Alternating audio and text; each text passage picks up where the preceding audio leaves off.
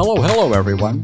This is the Frankly Daniel Show, and yes, I'm the Daniel in the Frankly part of this enterprise. Once again, it's my weekly exercise of our First Amendment rights. Now, whether you're new to the Frankly Daniel Show or a longtime listener, I want to welcome you and thank you for joining me today. It's an honor to be here today with you. I thought this week I'd start off with the Joe Biden gaffe of the week. Now, as you can imagine, there's quite a competition for Joe's gaffe of the week, and there's never any shortage of material to choose from. So here's my pick of the week. Joe Biden just recently said, quote, "Heck, more than half the people in my cabinet are women, and even more than half the women in my administration are also women." How about that? I don't know if Joe was counting transgenders in that count of women. He probably was. Now, I find this gaffe particularly confusing, given that Joe's only black female nominee to the Supreme Court, Associate Justice Ketanji Brown Jackson, as you may have heard or remember, can't give a definition of what a woman is. But I don't think that's Joe's problem, given what Joe said in his most recent gaffe. In conjunction with the vast array of women's hair Joe has sniffed through the years, I suppose Joe probably knows what a woman is. However, I doubt Joe spent any time sniffing the hair of transgender female Dr. and Admiral Rachel Levine. But then again, Joe's so brain-addled, well, you just never really know. Well, anyway, I wish to begin by saying that everything I'm going to share with you today is my opinion, or should I say it's my considered opinion. I haven't gone on a wild stream of consciousness today about what's going on in the country, but I've been thinking about these issues for some time. They are my opinions. Now, as you probably know, I read extensively, and I've borrowed thoughts and opinions from others. I even read the heretics in the New York Times and the Washington Post. But I just wanted to say this going into today's show. Next, just one other housekeeping item. I want to say once again, I'm thrilled to be back here on America Out Loud. I thank my dear friend Malcolm Out Loud for the opportunity to participate. I sincerely hope you're taking full advantage of this incredible conservative resource that is America Out Loud. The people who've stepped forward to speak out on America Out Loud are collectively a Noah's Ark of incredible personalities, perspectives, and thought leaders in conservative ideas. In my lifetime, I can honestly say I've never witnessed such an assemblage of conservative thought in one place. Well, okay, now that we've cleared the deck, allow me next to ask you if you're familiar with the Serenity Prayer. Yeah, the Serenity Prayer. My wife turned me on to it about probably 45 years ago. You probably remember. I'm going to go ahead and share it with you. It goes, "God grant me the serenity to accept the things I cannot change, the courage to change the things that I can, and the wisdom to know the difference." Now, there's three key principles. First one is serenity, which is calm, peaceful, or an untroubled feeling. The next one is courage, and the final one is wisdom. Quite self-explanatory. My problem, or cross throughout the years, has been the curse of being a perfectionist or trying to be a perfectionist. Now, I'm pretty sure that no one ever really makes it to the goal of being a perfectionist.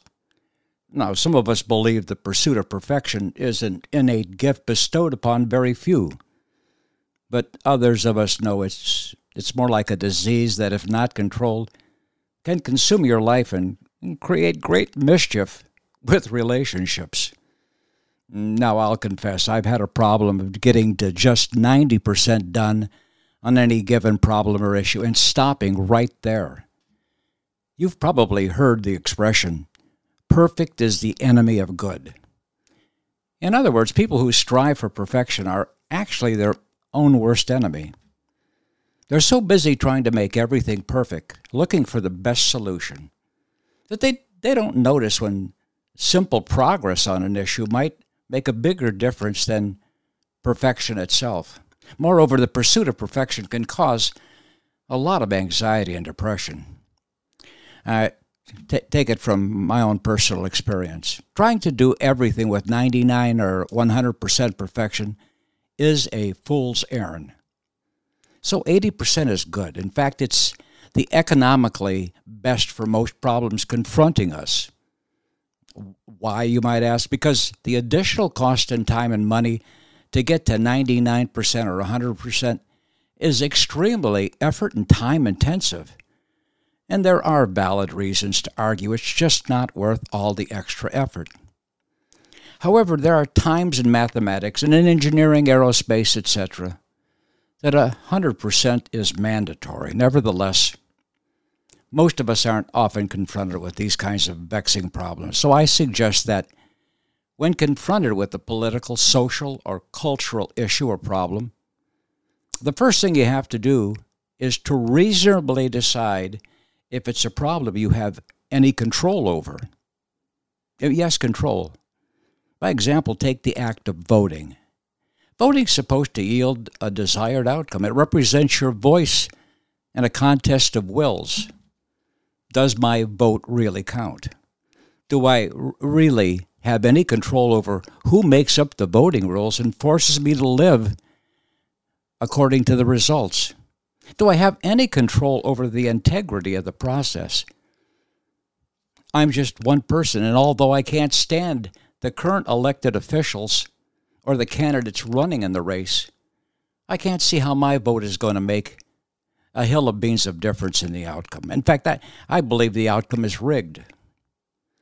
This is exactly what the Democrats want you to believe, even though they know we believe they're the ones rigging it. Now, if you think it's rigged, regardless of who rigged it, you're far less likely to go vote. They want us to believe we have no control. The Democrat, by hook or crook, is going to win. And that's pretty much the results, if you've noticed, the last 4 years. So we find ourselves willing to use this as an excuse not to vote. Well, let's go back to the serenity prayer for a moment, shall we? God, grant me the serenity to accept the things I cannot change, the courage to change the things I can, and the wisdom to know the difference. I can't change how voting is set up.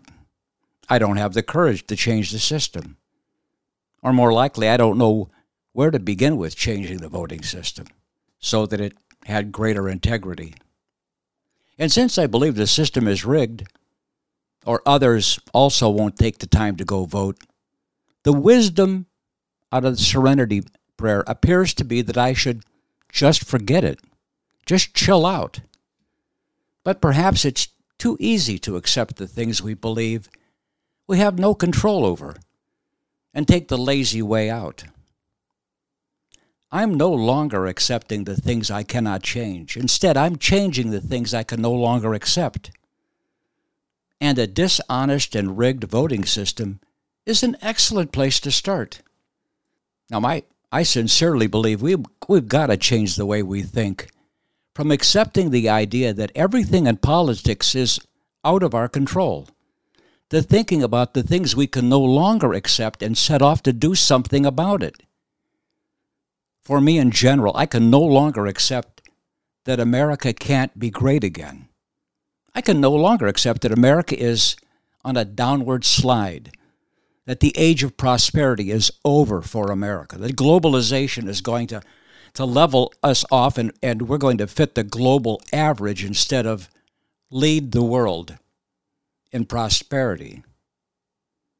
And I don't know. Why should I care? I mean, why indeed? Why should you care? I mean, listen, I'm 73. I'm recovering from breast cancer surgery, radiation therapy. My second leukemia is currently in remission, thank the Lord. And allow me to thank you for your prayers for my recovery. But why shouldn't I just sit back, travel with my wife, and just take it easy? I mean, I've done so many things through my life. There's some things I would definitely go back and change, some things I would have gotten more involved with earlier. But let's face it, I'm 73. How many more years do I have? How much energy do I have? Why should I even care? Believe me, I'm not fooled that I'm going to live another 10 or 15 years. But why would I betray the values that have guided my life for the last 73 years? Why should you give up at any point along the way now? These are values I've helped my wife pass on to our children. So what values are those, you ask? Well, yes, I'm a conservative, but they're the same Judeo-Christian values you probably live your life by. By the way, the term Judeo-Christian values, just for a historical moment here, emerged as a descriptor of the United States in the 1930s, when we sought to forge a unified cultural identity in an attempt to distinguish ourselves from fascism and the growing communist atheism in Europe. Now, here in the United States, this term, Judeo-Christian values, was widely used during the Cold War in an attempt once again to suggest that the United States had a unified American identity. And I think we pretty much did at the time, which was opposed to communism, in particular, the Cold War. Unfortunately, in the 1970s, the term became particularly associated with the American Christian right. And I say unfortunately, because the American Christian right has been vilified by the progressive Democrats, or as I call them, the American Marxist, the Democrat Party, and in general by the political left for years now. In fact, the last 10 years, the left has attempted to convert the American economy to one socialist or quasi-socialist wealth distribution system, while at the same time killing capitalism or wealth creation that has been forged through merit and individualism. I know I digress, but importantly, why should you care if it was once our shared culture and is being hijacked by the left and turned woke? Yes, why should you care? I mean, you know you're going to get pummeled if you even inquisitively ask a question about what the Democrat Party has been up to these past 10 years. If you ask a question, you're going to be culture canceled right away and have no end of grief in your life. You can't even voice these kinds of concerns to family because, people don't read today. They don't study anything. Our world today is so distracted that we're all headline experts. We read the headline and we infer the rest of the story, especially if we have confirmation bias and it fits how we think about a certain thing or feel about a certain thing. But if you ask a second and third and fourth question about any given topic, you'll find people often can't have a discussion with you because they really don't know anything. They just have suppositions they share with you, they've heard other people talk about, and they get very mad if you ask that third and fourth question for which they don't really have a good answer. So it's just better to keep your mouth shut. But if you're on the political left, that's really different. Well, they're not bothered about saying the most outlandish things. And these things can't be true, but you don't dare get hooked into challenging them. So I'm no longer accepting the things I cannot change. I've sort of rejected that part of the serenity prayer. I'm changing the things I can no longer accept. And I'm starting by telling you I will not accept that America can't be great again. I refuse to accept that America will eventually become a socialist nation. Now, allow me to share with you House Resolution 9 that passed in the GOP-led Congress just the other day. This resolution is entitled, Denouncing the Horrors of Socialism. I don't know who came up with that title. I guess it's sort of a catchy title. This bill was introduced by Representative Maria Salazar. She's down in Miami, and she replaced a Democrat. She held a seat a couple of terms ago. She lost it to Donna Shalala, if you remember her. And she wanted this last time going around. And she said she introduced this bill because 44% of Americans believe the Communist Manifesto is better than the Declaration of Independence.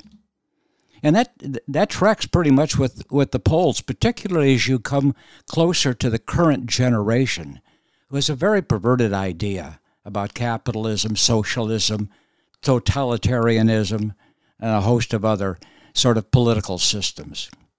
And as I said, she represents Miami, which is sort of the world capital of communist refugees fleeing from the socialist systems in Cuba and Venezuela and the Southern Hemisphere, but in many other parts of the world as well. Now, Maria Salazar grew up in Fidel Castro's Cuba, where she experienced the deprivation of basic essentials that has historically been part and parcel of socialist states like Cuba. Now, the resolution isn't that long, so allow me to read it to you. Whereas socialist ideology necessitates a concentration of power that has time and time again collapsed into communist regimes, totalitarian rule, and brutal dictatorships. And before going on to the next item in this resolution, let me just say what they're saying on this is that things start off as a socialist ideology or a concentration of power that eventually collapses into more totalitarian styles of rule and brutal dictatorships and communist regimes. Now, the second part of this resolution is whereas socialism has repeatedly led to famine and mass murders and the killing of over 100 million people worldwide, whereas many of the greatest crimes in history were committed by socialist ideologues, including Vladimir Lenin, Joseph Stalin, Mao Zedong, Fidel Castro, Pol Pot, Kim Jong-il, Kim Jong-un, Daniel Ortega, Hugo Chavez, and Nicolas Maduro, whereas tens of millions died in the Bolshevik Revolution, and at least 10 million people were sent to the gulags in the Union of the Soviet Socialist Republics, and millions more starved in the terror famine in Ukraine. Whereas 15 million and 55 million people starved to death in the wake of famine and devastation caused by the Great Leap Forward in China. Whereas the socialist experiment in Cambodia led to the killing fields in which over 1 million people were gruesomely murdered, whereas up to 3.5 million people have starved in North Korea. Whereas the Castro regime in Cuba expropriated the land of Cuban farmers and businesses of Cuban entrepreneurs, stealing their possessions and their livelihoods, and exiling millions with nothing but the clothes on their backs. Whereas the implementation of socialism in Venezuela has turned a once prosperous nation into a failed state with the world's largest and highest rate of inflation. Whereas the United States of America was founded on the belief in the sanctity of the individual, to which the collectivistic system of socialism, in all of its forms, is fundamentally and necessarily opposed, now therefore it be resolved by the House of Representatives, the Senate concurring, that the Congress denounces socialism in all its forms and opposes the implementation of socialist policies in the United States of America. Now, the GOP House of Representatives voted on this resolution on February 2nd of this year. So with 435 representatives in the House, just to be clear, there's 213 Democrats and 222 Republicans. So how did the vote go? Well, you would assume it would pass, and it did. It passed in a bipartisan fashion, 327 to 86. 327 to 86. All Republicans and 109 Democrats voted in favor of the measure. Let me repeat that. All the Republicans and 109 Democrats voted in favor of denouncing socialism. 13 Democrats voted present with sort of a chicken's way out, saying, I'm not going to vote no, I'm not going to vote yes, but I'm here. and 5 Democrats were absent from the chamber altogether. As you may know, McCarthy has changed voting. There's no more proxy voting where you can vote from home. You have to be in the chamber to vote. But in other words, 86 Democrats rejected this revolution in favor of socialism. That's really the major takeaway from this. 13 Democrats were present in the chamber but refused to vote one way or the other, and 5 Democrats were absent. Now, in short, 41% of Democrats rejected denouncing the horrors of socialism as written in this resolution, whereas 100% of Republicans voted to denounce socialism. I found this just shocking. I mean, who's talking about this major problem where you have 40% of Democrats, and this is the controlling element in the Democrat Party, by the way. These are the people, these are the progressives and the quasi-Marxists that are leading the charge, that are getting Biden to do the things that he's doing, and all the things that we see, and trying to turn our country towards socialism. But I found this just absolutely appalling. Should I ask God to grant me the serenity to accept the things I cannot change, like the country moving towards socialism? Or do I ask for the courage to change the things I can? I'm no longer accepting the things I cannot change. I'm changing the things I can no longer accept. And I'm starting by telling you I will not accept that America cannot be great again. I will not accept that America's new mantra is diversity, equity, and inclusion. I will not accept that we are no longer a meritocracy where hard work and effort make a difference in how we progress in our careers and our lives. And let me say a few words about meritocracy. I believe the majority, if not all of you listening today, have worked hard, even putting an extra effort for the whatever wealth and benefits that you have. I doubt anyone listening today has achieved anything worth note by being a freeloader or by having government pay your way. Furthermore, I bet that most of you have generously given of your time and resources to those who honestly are less fortunate through no fault of their own.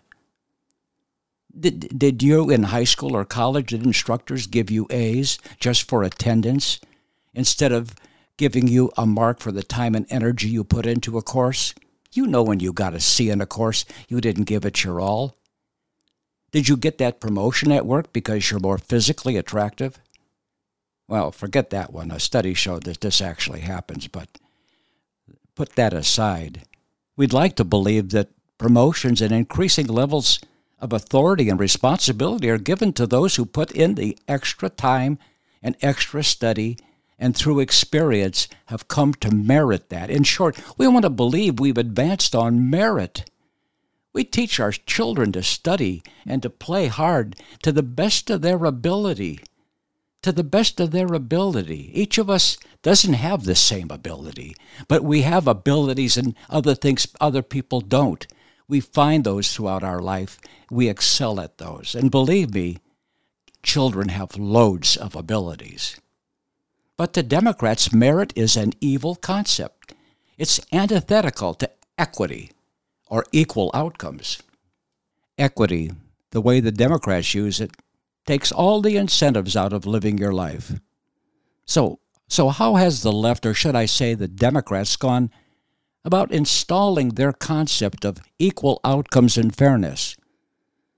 By now you've heard of the 19-plus high schools in Northern Virginia who withheld National Merit Scholar Awards from select students in their schools that scored in the top 3% nationally on the PSAT, because they didn't want the other 97% who didn't achieve this honor to feel bad. So this is social. This is leveling everything, equal outcomes. Nobody gets honors. Beyond ridiculous. Let's look at the police department in Memphis, Tennessee. Now we've all heard about the tragic death of a black man by 5 black police officers in early January. You know, the Memphis Police Department has over 2,000 officers currently employed, but they need another 500 officers to fully staff their department. Now, with all the negative publicity about being a cop, recruitment has been nearly impossible. Their solution? Lower the standards for entry into the police academy. Now, the standard used to be that you had to have an associate's degree, a 2-year degree from college, and at least 5 years of continuous employment. The employment was about showing a responsibility that you could make it to a job, that you had continuous employment. And the associate's degree was really to show that you put an effort toward improving yourself. Well, they did away with this requirement, and they also decided to look the other way if you had committed a nonviolent felony. Now, 2 of these 5 officers that allegedly are involved in the death of this man, they've been on the force less than 2 years. They came into the unit under these new lowered standards. How's that worked out for them? For me, I'm no longer accepting the things I cannot change. I'm changing the things I can no longer accept. And I'm starting by telling you that I will not accept that America can't be great again. Well, this should come as no surprise. I'm sure you know just about what time it is right about now. Well, it's about time to hear from Kamala, or Vice President Harris. It is time for us to do what we have been doing, and that time is every day. Every day it is time for us to take a break, a very short break, and then it's time to come right back, because every day it's time to come back and hear the rest of the story. And do I have a lot of important information? You'll be happy you made the time to come back and hear. So hit the head, hit the fridge, and hurry right back. You know you're loved here on the Frankly Daniel Show, and I'm not kidding. For 40 years, alarmists have been warning of a climate catastrophe, yet none of their dire predictions have come true. Temperatures have not soared, sea level rise has not been unusual, and extreme weather events have not increased in either frequency or intensity. In short, there is no climate emergency. For 15 years, the International Climate Science Coalition has led the call for climate realism and a Made in America climate plan. A plan based on real science that responds to the real-world needs of Americans, supports economic growth, and strengthens our essential infrastructure. A plan that protects the environment and ensures that Americans can enjoy the blessings of clean air, clean land, and clean water for generations to come. It's time to put ideology and pseudoscience aside. It's time for a sensible climate plan. For more information or to donate, visit our website, icsc-climate.com. Trouble getting to sleep and staying asleep is infuriating. Your mind races, you toss and turn, and the harder you try, the harder it is to drift off. And today's fast-paced digital age makes it tougher. You're not alone. Poor sleep affects over 70% of us. The CDC even labeled insufficient sleep a public health epidemic. Advanced nutrition company Healthy Cell created REM sleep to help you quickly fall asleep, stay asleep, sleep deep, and wake refreshed. Unlike other supplements that don't work, REM sleep is not a pill. It's a gel you swallow with ultra-absorption of science-backed ingredients, supporting all 4 stages of sleep using calming herbs, amino acids, and sleep hormone support. Over 1,000 reviews with an average star rating of over 4.4 proves it works. Take back your sleep. Go to healthycell.com and use limited time code OUTLOUD for 25% off your first order. Risk-free. Love it or your money back. Guaranteed. Healthycell.com code OUTLOUD. Healthycell.com code OUTLOUD. Here on America Out Loud, we emphasize optimal health, and air is the most essential element for life. The average person inhales over 35 pounds of air every day. Yet we seldom think about how to rid the air of pathogens swiftly and safely when we need to. The Genesis Fogger Plus HOCl is the only way to quickly and naturally restore air to its optimal condition. Visit genesisfogger.com/outloud for a free ebook on everything you need to know about HOCl and receive a 15% discount on the Genesis Fogger with promo code OUTLOUD. With Genesis, you'll be ready for what's next. We are fighting the ultimate fight between good and evil. AmericaOutloud.com replaces groupthink with innovative think. Well, it was Walt Whitman, the poet, who said, "Keep your face always toward the sunshine, and shadows will fall behind you."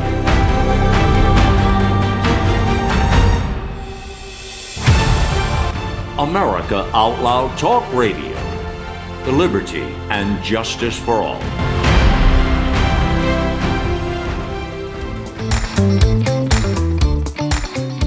Hello, and welcome back to the Frankly Daniel Show.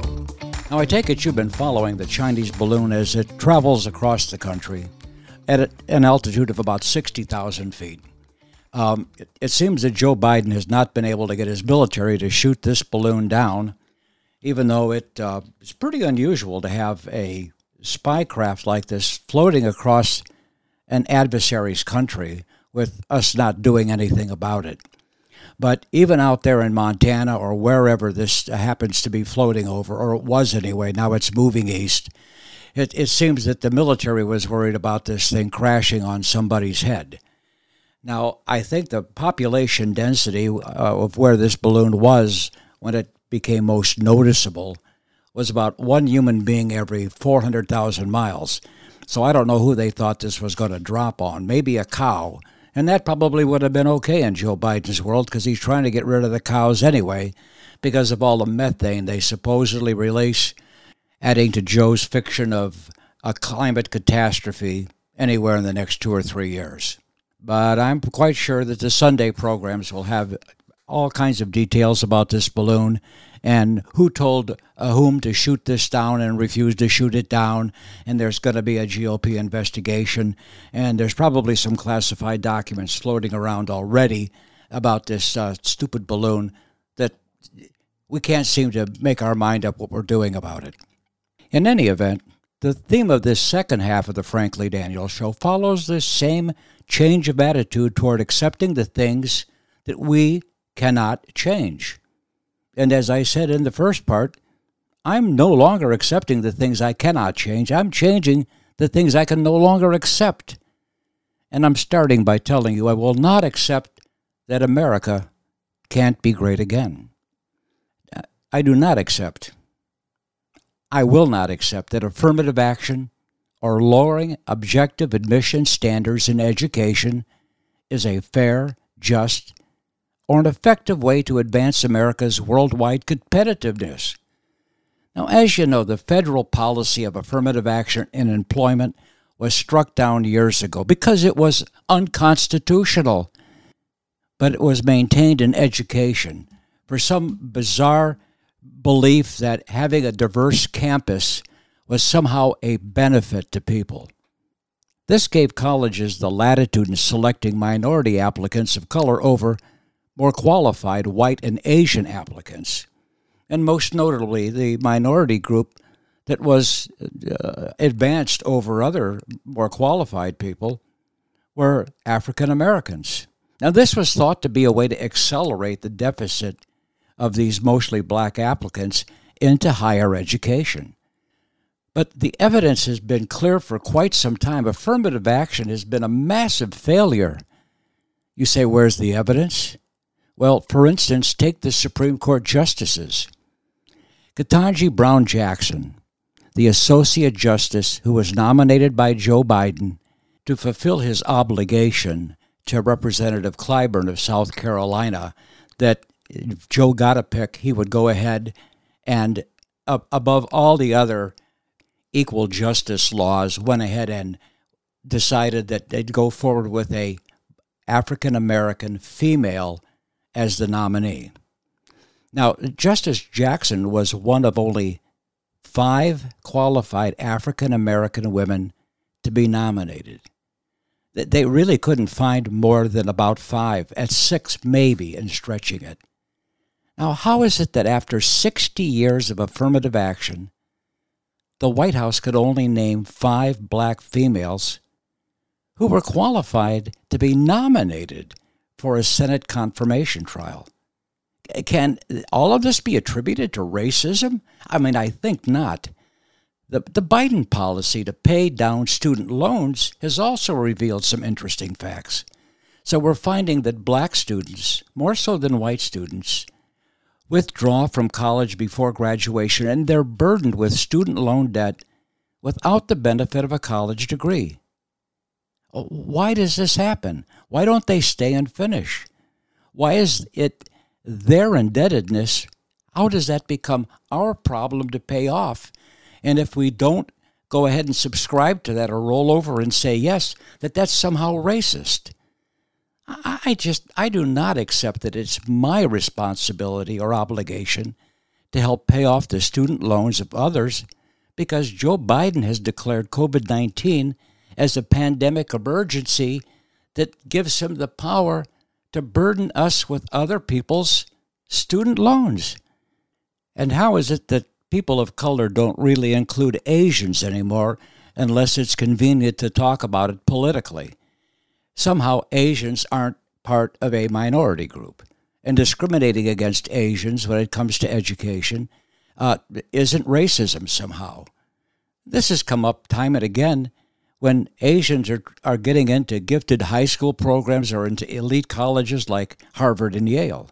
Is it that Asian Americans are somehow genetically brilliant or, on average, is it that they just work harder at their studies than others of us?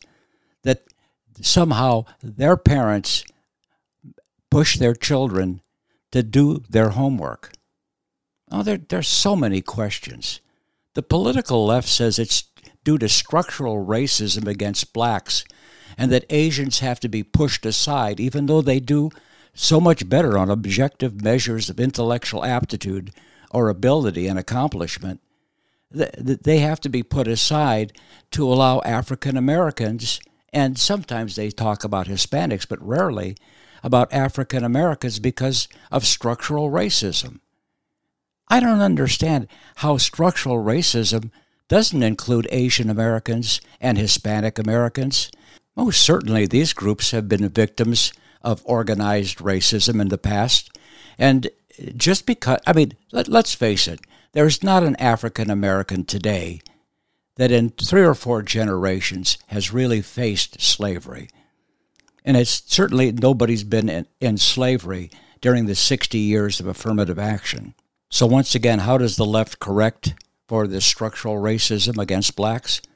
Well, they want to do away with any objective measure of intellectual aptitude, as I said, or ability.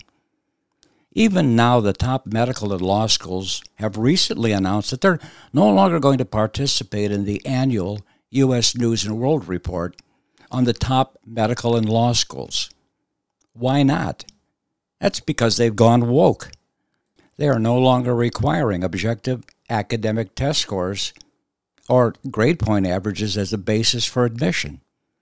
They value diversity, equity, and inclusion over meritocracy and objective, measurable aptitude tests for admission. Well, okay. Imagine undergoing a complicated surgery in the future by a surgeon who was selected for medical school based on their skin color. Now, we all may end up quite lucky and have found a gem. But then again, there's no guarantee of that. And I suppose you could say just because they had great MedScat scores and grade point averages, that didn't necessarily make them a great surgeon. And I would accept that. But I think if you average it all out, it's a very strange way to go. And no, I do not accept that because I was born white, I'm therefore, by nature, a racist. I do not accept that Black Lives Matter more or less than any other human being's skin color. Black may be beautiful, but black is just one set of shades, and in no way has it cornered the entire spectrum of beauty. But until recently, if you said on social media that blue lives matter too, meaning police officers' lives matter, you were swiftly suspended from the platform if you didn't immediately retract your post. This was deemed a racial slur, and heaven forbid if you were to post, white lives matter. I do not accept that people of color are due preferred status and special privileges in social standing, employment, or government benefits because of alleged prior white privilege, white supremacy, or racism. This is the Democrats pushing equity, not equality under the law. I ask you, how is it that white males have become the problem in America? Now, I'm not looking to become controversial or to solicit hate mail or raise or lower any person's status in America. I just am very confused as to what's happened in the last 10 years. And it's not that all of a sudden I got knocked from my perch as a white male. I love humanity. I have a whole career serving humanity in healthcare. I love humanity and all of it. It's just some people I have a bone to pick with. Yes, it's my opinion. I said so at the start. But I think there's great harm if we continue on this path where every aspect of life gets shoved into a mold of diversity, equity, and inclusion. I'll give you, for instance, once again, my perspective. I do not accept that hiring a vice president or senior director of diversity, equity, and inclusion in every department of human resources is necessary or helpful to employees of any ethnic or racial background. We have an extensive, well-developed, and heavily tested set of national and state civil rights and employment laws, and equal opportunity laws. Not equal equity, there's no such thing, but equal opportunity laws. We have unions who are supposed to protect workers' rights. Well, let me exclude the teachers' unions. They don't seem to be protecting anybody's rights except their political leadership. We have civil rights wing in our weaponized Department of Justice. We're supposed to have equal, not equity civil rights in America. Again, I no longer accept the things that I cannot change. I'm changing the things I can no longer accept. And yes, I'm still starting by telling you I will not accept that America can't be great again. I do not accept that I or my family, who legally came to the United States in the 1930s, must pay reparations to African Americans on the chance that they might have had a distant relative who happened to be a slave some hundreds of years ago. Here's a fact, and I've researched this extensively. We are all immigrants on this earth. Even the Native Americans came from somewhere else. Yes, even the American Indian is a migrant. The American Indian didn't just magically appear out of the ground some 500 years ago. All of Europe was populated by migrants, as was every other continent. Now, given the pervasiveness of human slavery, if Ancestry.com could trace our genetics back 4,000 years, I am convinced that every one of us has a genetic family member who was a slave to some human master long ago on the timeline. Does this mean once our technology is able to trace these events that we should all sue for reparations? So, who do we sue? No, I'm no longer accepting the things I cannot change. I'm changing the things I can no longer accept. How about abortion? I do not accept that unlimited abortion at any gestational age and for any reason or no reason at all is an ethical, moral, or spiritual way for American society to progress. Our current dilemma of not birthing enough Americans to replace ourselves going forward is a death knell for our country. I do not accept that we are safe, secure, and a sovereign nation under Joe Biden. The political left's solution to our low birth rate, Joe Biden's policies, are all geared to open our borders to all comers, to any comers, without vetting from up to 170 different nations. Does anyone seriously dispute that we're less safe today from foreign terrorism than we were under Donald Trump's presidency? Remember, 19 foreign terrorists here illegally caused 9/11. Allow me to play a clip for you from the recent Judiciary Committee in the House, their hearings on some of the problems we're having with immigration. Here's Mr. Buck. Since President Biden took office, we have seen a tremendous surge in the terrorist watch list arrests at the southern border. There were 2 terrorist watch list arrests in fiscal year 2017, 6 in 2018, 0 in 2019, 3 in 2020. In 2021, President Biden's first year in office, terror watch list arrests surged to 15. In 2022, there were 98 terrorists arrested at the southern border. In this fiscal year so far, there have been 38 arrests. According to Border Patrol, there have been approximately 1.2 million known gotaways since President Biden took office. In November alone, 73,000 border crossers evaded overwhelmed Border Patrol agents, but were detected by other forms of surveillance. These crossers are known as gotaways. Often these border crossers are evading being caught by Border Patrol because they have a criminal record or contraband to hide, unlike most migrants who cross with the explicit intention to meet Border Patrol.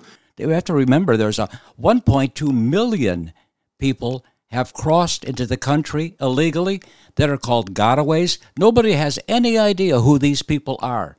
Many of them could be on this terror watch list, too. Why not when you consider the huge bump there's already been in these people? We have enough people to have committed 9/11 4 or 5 times already. Well, they may have not had the same capabilities as the original terrorist in 9/11, but who would hold them less capable of terror in some form? Now, the same day as Mr. Buck's testimony in the Judiciary Committee on these gotaways and the people on the terror watch list, there was a report by Bill Maloogian, who's a Fox reporter down along the border, about an Iranian that was on the terror watch list that was caught by the Texas state troopers, not by Border Patrol or the FBI or anybody, but was caught a week or so prior to that. And I'm going to play that clip for you right now of Bill Maloogian. This is a television clip, so there's, he's giving you video along with his narration, but you'll get the drift. Morning to you. I can confirm that the arrest of this Iranian national happened last week, and it all began with a Texas DPS traffic stop, which we have video of. Take a look at this dash cam video showing a Texas trooper pulling over a human smuggler on a Texas highway near Del Rio last Monday. They get into the car. They find 5 illegal immigrants being smuggled inside. The driver was an American from Houston. Several of the men were being smuggled hidden in the back of the trunk. You'll notice one guy has a red hoodie on. He ended up being the Iranian national who was being smuggled in the back of that trunk, and we've got a closer look at him. Take a look at these images. This is 29-year-old Ali Reza Hadari. He's an Iranian national, and according to his Iranian passport, he was born in Tehran. I'm told Border Patrol then arrived and did their standard background checks with federal databases running all the names, and at that point, multiple law enforcement sources tell me Hadari's name and date of birth flagged as a match on the FBI's terror watch list. I'm told federal law enforcement then got involved, ran more checks, and confirmed that his name was a match on the list. I'm told the FBI is now the lead on this case and is now handling this case. And what's going to happen next is federal law enforcement will continue to do more vetting and more checks to figure out exactly why Hadari is on the FBI's terror watch list, which again is a database of known or suspected terrorists. Now, keep in mind, this guy was caught by Texas law enforcement, not by federal law enforcement, not by Border Patrol. He had already gotten into the United States. In the 4 months of this fiscal federal year, we're already up to 40 people that have been captured that are on the terror watch list. Isn't that remarkable? Well, time is short, and I'm going to move away from immigration, but I'll come back to it next week. There's so much to be said about that. Remember, I'm no longer accepting the things I cannot change. I'm changing the things I can no longer accept. I do not accept that fossil fuels are evil and that I must accept a lower standard of life in order to buckle under to green energy zealots. I do not accept that my gasoline-powered cars are destroying the planet, and if I don't stop using fossil fuels, that I should suffer government-imposed restrictions on my life and mobility, including where I could live, work, and worship. An attack on fossil fuels is an assault on our quality of life. Surely you can see that. It's an attack on our prosperity, our freedom and liberty, and our pursuit of happiness. All of these things are guaranteed in our Constitution. But I forgot, it's the Constitution the left's trying to get rid of. They'd like to tear up that whole U.S. Constitution and start anew in their own image. Yes, I can accept living responsibly toward our air and water quality, but that's not what the Democrats and Joe Biden are up to by any stretch of anyone's imagination.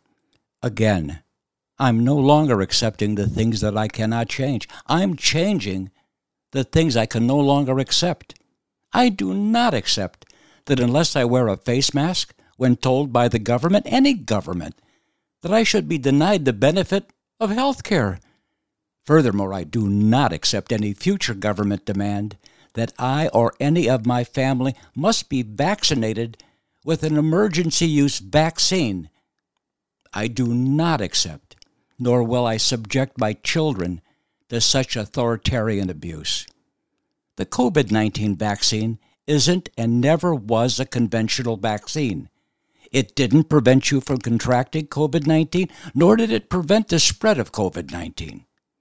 In truth, in my opinion, it was a prophylactic or a therapeutic agent, possibly lessening the degree of illness and hospitalization. But the National Institutes of How to Die from COVID-19 and the Center for Disease Disinformation misled us about who was at risk of severe illness from COVID-19. And they did this even after they knew the truth of the matter. It was the elderly, the obese, and the immunologically compromised individuals. Those were the people at greatest risk. Children under 13 were never at risk of severe COVID-19 illness, and young males were at an unacceptable risk of heart disease from this COVID-19 vaccine, as we're finding out now. Furthermore, I will not accept the shutdown of my children's schools by teachers' unions acting in concert with an authoritarian Democratic Party group of activists and government bureaucrats. This was an evil idea from the start and totally political. To date, there is no data to support locking down schools provided any health benefit to children. In fact, it did quite the opposite. Okay, I'll calm down, but just a little bit. Remember, I am no longer accepting the things I cannot change. I'm changing the things I can no longer accept. And I will not accept any advice or information from the Center for Disease Control, the NIH, or the Food and Drug Administration without a healthy triple dose of skepticism. Dr. Anthony Fauci and Dr. Rochelle Walensky of the CDC did more damage to our faith in public health than anyone could have possibly predicted in their wildest imagination. And they don't get a pass. They knew they were blowing smoke at us every step of the way and demanding we comply or suffer economic, social, health care, and legal consequences. How many millions of people were fired from their jobs? How did we tolerate crippling our military, our defense, in the name of the idiots running COVID-19 vaccines and therapeutics under the Biden administration? And face it, until recently, if you made scientifically accurate and true claims about COVID-19, you'd likely get banned from major social media like Twitter or Facebook and branded a dangerous conspiracy theorist, or worse yet, a terrorist. I do not accept provenly false claims that millions of American youngsters are born to prefer a different gender identity than their birth sex. I do not accept that biologic males identifying as gendered females should be allowed to compete against biologic females in athletic events. No, I do not accept that millions upon millions of illegal aliens racing across our border are all fleeing their original countries as political refugees or refugees escaping climate change in their home nations when in fact they're coming here for economic benefits. Many of those we provide free. I do not accept the lie perpetuated by the Homeland Security Secretary that we live in a secure in sovereign America. I do not accept this, nor as long as Joe Biden and Democrats are in charge of our borders will I ever accept it. I do not accept that I must tolerate the deaths of tens of thousands of young Americans due to fentanyl poisoning because Democrats refuse to secure our border and punish nations and criminal organizations that prey upon us. I do not accept that we've allowed China to hold us a pharmacological hostage because we no longer produce even the simplest of products, like Tylenol in America. I do not accept that law enforcement is corrupt and inherently evil and must be grossly curtailed and stripped of their authority to enforce the law. I do not accept that criminals are basically good people and deserve repeated chances to violate the law and their fellow citizens. I do not accept that the federal government should set standards for all police officers nationally, nor will I accept that officers should be stripped of qualified immunity. We don't have a police behavior problem in America. We have a massive and growing problem of unchecked crime and let-loose criminals. I do not accept Democrats are saving democracy, or that they have the faintest idea what a true democratic republic is and how it should function. I do not accept that woke will eventually win the day.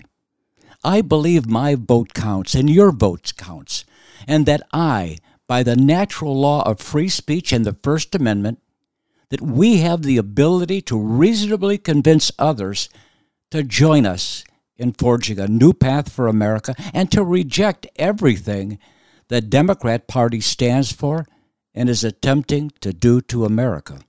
In closing, let me say again, I don't think Joe Biden is going to make it to the end of his current presidential term. And I think there's plenty of reasons why that won't happen. And I think he will take a health care off-ramp. And yes, this likely means that Kamala Harris will step into the presidency sometime in 2024, before the 2024 presidential election. And this is going to present the Democrat Party with a huge dilemma. I'm planning on detailing and handicapping the 2024 presidential race next week. Thank you so much for spending your time with me today. God bless you. You've been listening to The Frankly Daniel Show.